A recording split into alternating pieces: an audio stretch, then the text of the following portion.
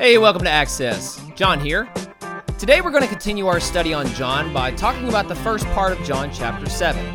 And I had originally planned to talk about the first 31 verses, but I think God has given me a message by doing something a little different. So, as plans have changed in the passage I planned on preaching on, ironically enough, this message is about how things don't always go according to plan. So, turn your Bibles to John chapter 7, verses 1 through 9, because this message is entitled The Divine Timetable. Have you ever experienced a time when your plans just don't line up with God's plans? Now, surely you know that God has a plan, right? In Jeremiah 29:11, God says to Israel, "For I know the plans I have for you, plans to prosper you and not to harm you, plans to give you a hope and a future." God not only has a plan, he has an appointed time for the appropriate things. For example, in Acts chapter 17, verse 26, the Apostle Paul says, "From one man he made all the nations that they should inhabit the whole earth, and he marked out their appointed times in history and the boundaries of their land." So in other words, God has determined when you would be born, who you would be born to, where you would live, who your friends would be, when you would die. Now, I want to read a passage of Scripture for you, Ecclesiastes.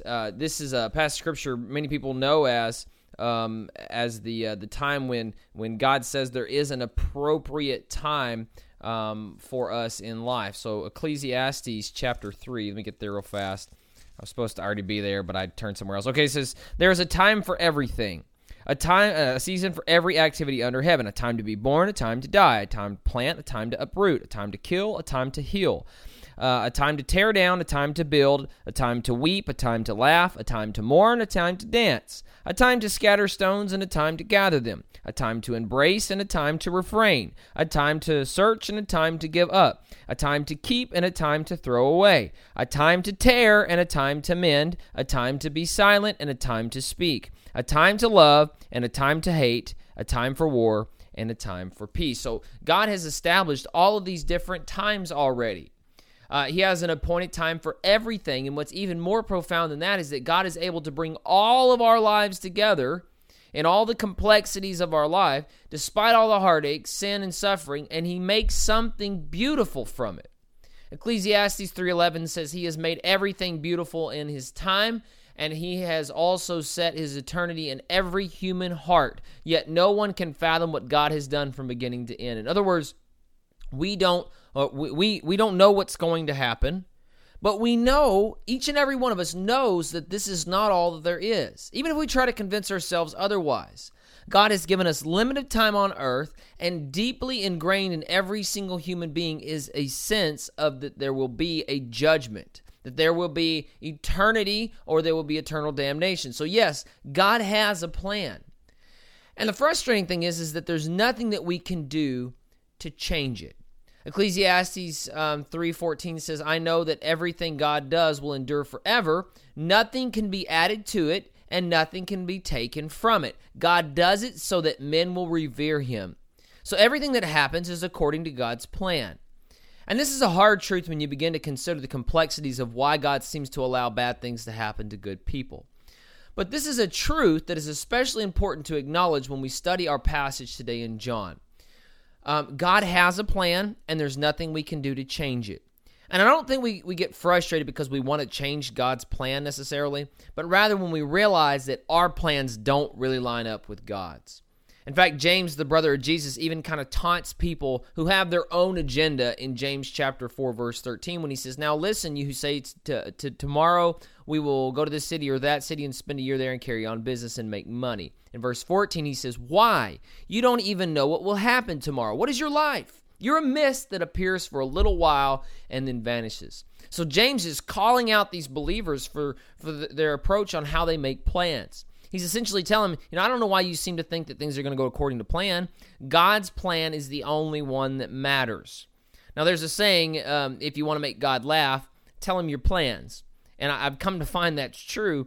Much of the time, we don't just end up frustrated when we make plans. We end up disappointed. And so, does that mean that we should give up on having a game plan? Does it mean we should be giving up on what we'd like to get out of life? And I think when we are disappointed, it is because we make plans without God. And so my question is there a way to make sure that we never end up disappointed again? And since this has an obvious answer, the answer is yes. I think the better question is, since there is a way to ensure we won't be disappointed, can we really follow it? Can we follow that plan? And, just if there really is an appointed season, a time for all these things, how do we know the right time? I want to read John chapter 7, verses 1 through 9. This is an exchange between Jesus and his brothers. It says, after this, after Jesus had fed the 5,000, and after he's told them, you must eat my body and drink my blood, many disciples abandoned him. He says, after this, Jesus went around in Galilee, purposely staying away from Judea because the Jews were waiting to take his life. But when the Jewish feast of Tabernacles was near, Jesus' brothers said to him, you ought to leave here and go to Judea so that your disciples may see the miracles you do. No one who wants to become a public figure acts in secret. Since you are doing these things, show yourself to the world. For even his own brothers did not believe in him. Therefore Jesus told them, the right time for me has not yet come. For you, any time is right. The world cannot hate you, but it hates me because I testify that what it does is evil. You go to the feast. I am not going up to the feast yet, because for me the right time has not yet come. Having said this, he stayed in Galilee. So I just want to make a few points about this passage. First of all, I want to say that this world tells us to go after what we want. And I think this is pretty obvious. If you spend 10 minutes in the world, you're going to run into some form of self-help book or motivational speaker or a seminar that you can join that sends the same message. There's several different ones, but they pretty much all send the same message. And that message is that you're never going to get where you want to get in life unless you go after it. You're never going to get what you want unless you go after it. And while this message has supposedly helped countless people get their lives on track, it always comes with a subtle, deceitful message. And that message is the only thing that really matters in life is what you want. So go after it. Go get it. And I think this is a message from the pit of hell. And that's why I find messages like, reach for your dreams, and if you believe it, you can achieve it, so incredibly offensive. Your life isn't all about you. And my life isn't about all the things that I want. Notice how this seems to be the response that Jesus gives when he's confronted by his brothers. In verse 1, it gives the reason why Jesus purposely stayed away from Judea. Men were trying to kill him. And think just a second about the irony of that statement. What had Jesus done? Why were they so angry at him? They were so angry at Jesus because he healed a lame man on the Sabbath. He confirms this later on, and we'll get into more of that during next week's sermon. But here was a man who came from God to open a way for salvation. And men hated him because he didn't respect their set schedules. So in short, Jesus operated on a different timetable than the Jewish leaders, and they wanted him to die for it. In verse 2, it mentions that the Jewish Feast of Tabernacles was near. And if you don't know what that is, in the Jewish tradition, there are 3 pilgrimages to Jerusalem, or 3 Jewish festivals that a good Jew was required to travel for every year. There was the Passover, which commemorated God's deliverance from the Israelites from Egypt. There was the Festival of Weeks, which commemorated God's giving of the law to Israel, otherwise known as the Pentecost, which means 50. And then there was the day of the Festival of Tabernacles, which was an 8-day-long ceremony that basically commemorated how God protected the Israelites as they wandered through the wilderness. Now, what's neat about the Festival of Tabernacles is that it's basically an 8-day celebratory camping trip. Families would come and make little tents or booths or tabernacles, if you would, known as sukkahs, and they would stay in these little tabernacles for 8 days. And they would prepare all year long for this celebration. They'd bring all for the first fruits and the first sacrifices, and basically this is of all the Jewish holidays, this was the one you didn't want to miss. This was the fun one. And the point I want to make here before we move on is that John has advanced the timeline 6 months from now, from John 6 to 7. There's 6 months in between, and he doesn't explain anything that happened in that 6 months. And I think he does this not because he's trying to give a full account of Jesus's life and how he spent his time, but rather how the events of Jesus's life lined up with the Father's timeline. Notice, though, in verses 3 and 4 that Jesus' brothers think that they're giving him some pretty good advice. They tell him, you ought to leave here and go to Judea so that your disciples may see the miracles that you do. No one who wants to become a public figure acts in secret, and since you're doing these things, show yourself to the world. The problem with Jesus' brothers is that they think they know his agenda. Now, have you ever noticed how easy it is to know what other people should do? But it's not really easy to know what we should do. And I think that's because we plan out their agendas. It's easy to assume somebody else's agenda. We think we know what's best for other people, but the truth is that we don't really even know what's best for us. Maybe that should temper us a little bit in dealing with other people. I don't know. But verse 5, it shows us something difficult to understand. It says that Jesus' brothers gave him this advice, and they thought it was great advice, but they didn't believe in him. Why is this hard? I think it's because in verses 3 and 4, we get to see that they witnessed the miracles Jesus was doing. They got to see these incredible things that their brother was doing. And Jesus' own family got to witness these incredible things he could do, but they simply would not believe in him. At least not until after the resurrection. And to be truthful, I don't know that I can really fault them for this. I mean, could you imagine what it must have been like growing up with Jesus as your older brother? Talk about living in your older brother's shadow. Man, James, why can't you be more like Jesus? Jesus ate all his peas. Why can't you? Like, Mary didn't have my child made the honor roll bumper sticker on the back of her donkey, but my child made the whole universe no big deal bumper sticker. I mean, like, if you had to grow up next to Jesus, wouldn't you be a little bitter? I mean, just a little bit? I can attest, I'm the youngest born, and I grew up in my older brother's shadow. My brother's great at sports and all these other things. And what I think was true is that even as I've gotten older, I've had people thank me for advice. Like, hey, John, you give some pretty good advice. I want to say I'm great at giving advice. I'm not great at following my own advice, which is the truth. But what's true is that, like, because of sibling rivalry, I can't even tell my siblings anything. And you know what? They can't really tell me anything. Like, you don't know. Get away from here. Get away from me. I don't like you. Get away. So I think here's some encouragement from Scripture is that after the resurrection, James, the brother of Jesus, becomes one of the pillars of the early church. So if Jesus' own brothers can learn to believe in him, that God would reveal it to his own brothers, that there's nobody that God can't reach. But, that's just my spin on it. Notice, though, that Jesus' response, he gives a response to his brother's advice. He tells them the right time has not yet come. And he tells them, for you, the anytime is right. And what does Jesus mean by that? I think what Jesus meant was that his brothers weren't living their lives according to God's timetable. They weren't living their lives according to God's watch. They acted impulsively. Let me ask you a question. Have you ever acted impulsively? You ever done something you wish you hadn't? Because that's often what happens. And with the help of my wife, I'm learning to be a little less impulsive, but I can tell you I've made some pretty dumb impulsive moves in my life. Pretty dumb purchases. All of them were out of impulse. Every single one. Now, I think what determines, we say, well, how do we know something's impulsive?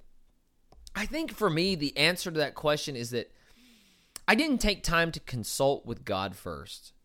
The really dumb ones I didn't consult my wife on, but I think that's true. I think impulsiveness are the decisions that we make that we didn't first consult with God. Because if God gives us the peace to make a purchase or to make a move, we know it's the right one. And I didn't consult God several times. I just went in and did it. And when this happens, I almost always end up regretting it. Like one time, Aaron and I were going to go off and buy a new mattress, and we were totally sucked into the advertisement that said 80% off mattresses. Who could pass that up? And they weren't lying. There was a mattress that was 80% off MSRP, but it felt a lot like laying on a concrete floor. Let me tell you, before we got out of there, we had purchased a whole new bedroom set, and we were several $1,000s in debt as a result. Sucker. Impulsive moves. We always regret them, don't we? Well, I just have some advice for you from personal experience. Anytime you see an advertisement that says you have to buy it right now, time is running out, just be cautious, okay? Anyway, I digress. When we act impulsively or according to our own timetable, we almost always regret it. So the question is how can I know when the timing is right? Well, to answer that question, I think we really have to study the person of Jesus Christ. Jesus' brothers insisted that he go, and they told him, time is running out. If you want to get out there, you got to be out there, man. If you want to get what you want, you got to put yourself out there. Yet Jesus told them, no, the timing's not right. He even explained that the world hated him because he testified that what they did was evil.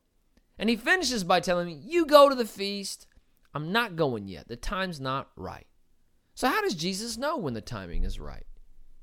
Jesus knows when the timing is right because he's focused on the right timetable.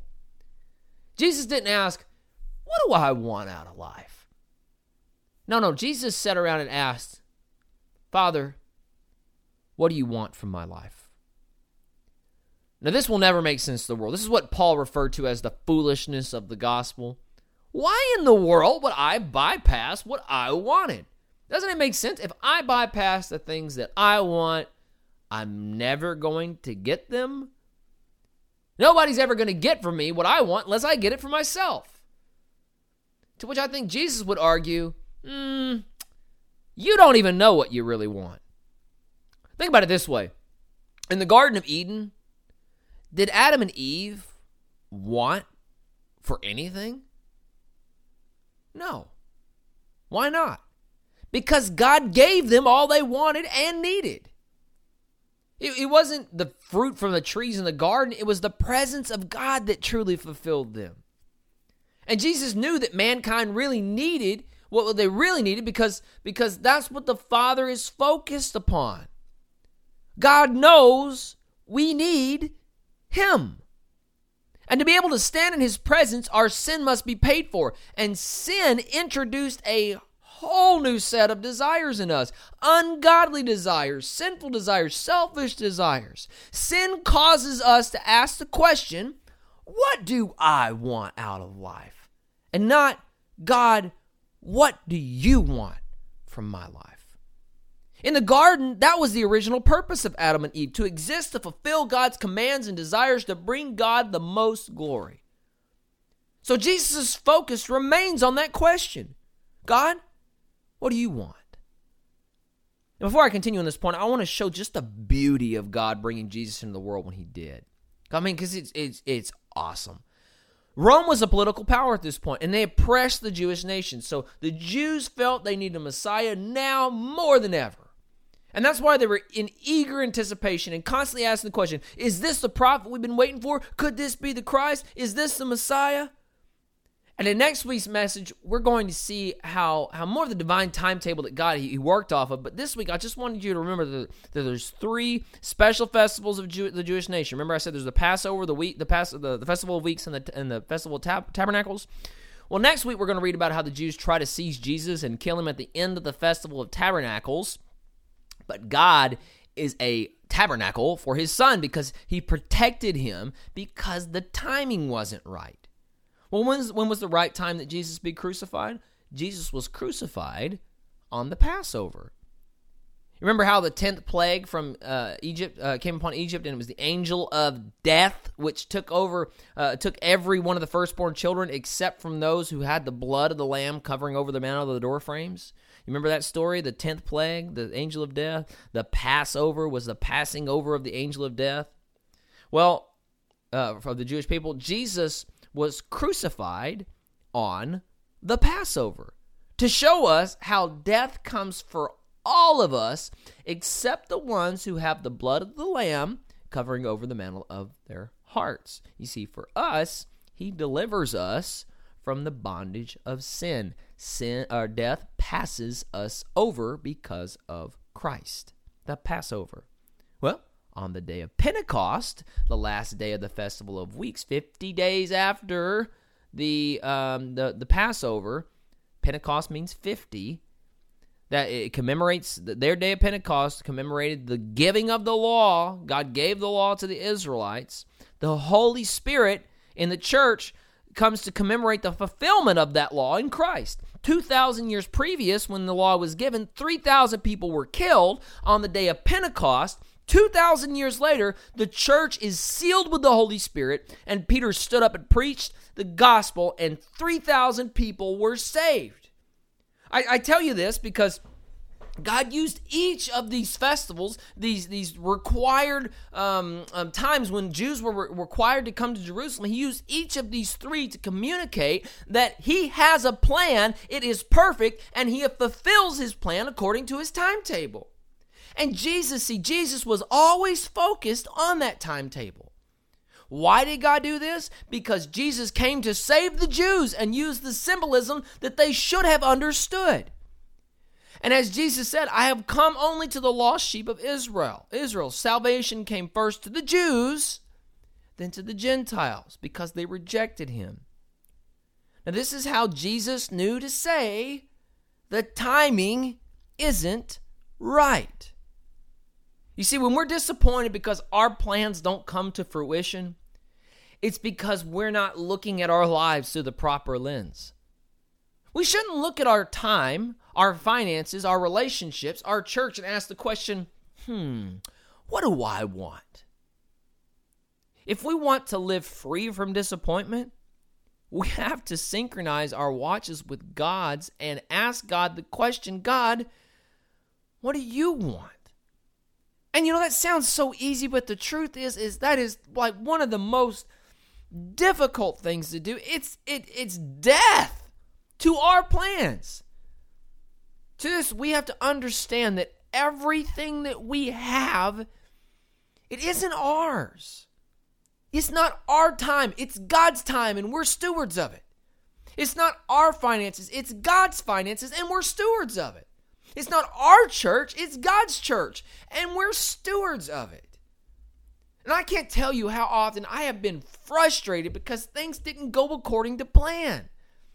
And when it happens, I just want to mope around and crawl under a rock and die. And because I feel like God's keeping me in the dark. But truthfully, it's not because God has kept me in the dark. It's because I've been wandering around in the dark trying to make my own path. This is a beautiful truth. There's a beautiful truth. And that is that God has invited us into his plan. He's given us light so we could see.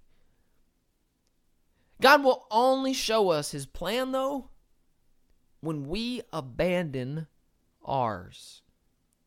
And you think about that, well, that sounds really easy, but I'm telling you, that is not easy to do. In the Garden of Gethsemane, when Jesus was about to be taken away and crucified, he prayed the prayer, not my will, Lord, but your will be done. Jesus didn't want to go to the cross and suffer. He didn't want to be the ransom for sin. In fact, he prayed, God, if there's any way, let this cup pass from me. Yet if he hadn't surrendered to the Father's will, we would still be in our sin and we would be headed for hell. And in those moments when things don't go according to plan, we can ask ourselves, how did Jesus really turn his life over at that moment? I mean, that's such a huge demand from the Father. How did Jesus do it? You see, Jesus wasn't able to turn over his life just randomly. Jesus was able to turn his life over in the big areas because he consistently made a habit of sacrificing his desires over in the small areas. Jesus constantly surrendered his plan over to God. In other words, you can't live for your plan and your agenda and yourself all your life and then expect to turn everything over to God when it really counts. The smaller times of sacrifice lead to the bigger ones, which is why Jesus might have said, he who can be entrusted with little can be entrusted with much. Jesus didn't serve two masters. In fact, he said in Matthew 6:24, no one can serve two masters. Either you will hate one and love the other, or you will be devoted to one and despise the other. You cannot serve both God and money. Now you think about that for a second. You can't serve God, what he's essentially saying is you can't serve God and yourself. You can't be committed to your plans and God's plan at the same time. And while the world tells us you need to really go after what you want, keep in mind that the only plan that's going to come to fruition is God's. And I think this is hard because we think we see the, quote, good right in front of us. I know what I want, God. But do we really? You know, we have to trust and understand that God's plan, God's timing, it's always perfect. And it's difficult for us to trust him because we think we know what good is. Listen, church is chicken. They just straight up lie to you. They don't know what good is. The serpent deceived Eve into tasting the forbidden fruit because he tempted her with knowing good and evil. And the truth is that our knowledge of evil alters our perception of what is good. We think we know what good is, but we don't. We don't know what is good for us. We have no idea. And I'm going to spend more time talking about this a little bit more next week, but today I just want us to try to understand that God doesn't want us to have what we think is good. He doesn't want us to have better. He wants us to have best. And we have to trust that God is going to bring us what is best. In fact, he sets what's best in front of us to pursue, and if we will ask him, he will show us what is best. Think about it this way. What do you absolutely cherish in your life? Do you have things in your life that you absolutely cherish and you cannot live without because you acquired them for yourself? Or did God bring those things to you? The only thing I really have true value in my life, the best things, those have been things that God gave to me, people that God gave to me. God knows what is best, and although we make decisions from time to time, if we rely upon him, he will bring us what is best. Listen to what Paul says in Philippians 1:9-11. He says, "And this is my prayer, that your love may abound more and more in the knowledge and depth of insight, so that you may be able to discern what is best, and may be pure and blameless until the day of Christ, filled with the fruit of righteousness that comes from Jesus Christ, to the glory and the praise of God." You see, the Holy Spirit will show us what is best if we look to Christ and his glory and abandon our own plans and agendas. When your plans fall through and you find yourself disappointed, ask yourself, do I really want to keep going through this cycle? I mean, do I really want to make plans just to watch them fall apart all over again? Because maybe I might be doing things according to the wrong timetable. Maybe my life isn't all about me and what I want. Maybe I should instead learn to say, Lord, not my will, but your will be done. Maybe I should learn to pray that prayer as soon as possible. Maybe I should start right now. Hey, thanks again for listening. We pray that God blessed you through this message and has given you a clear direction for your life. Please remember to download our church app by searching FBC Runge in Google Play or iTunes, and remember to subscribe to our podcast so that you never miss another message. If you have any questions about today's message, you can contact us via Facebook or Twitter or use our website. Until then, we hope that you share in our vision to help people take root, grow, and bear fruit. And if so, then let's get out there and get to work.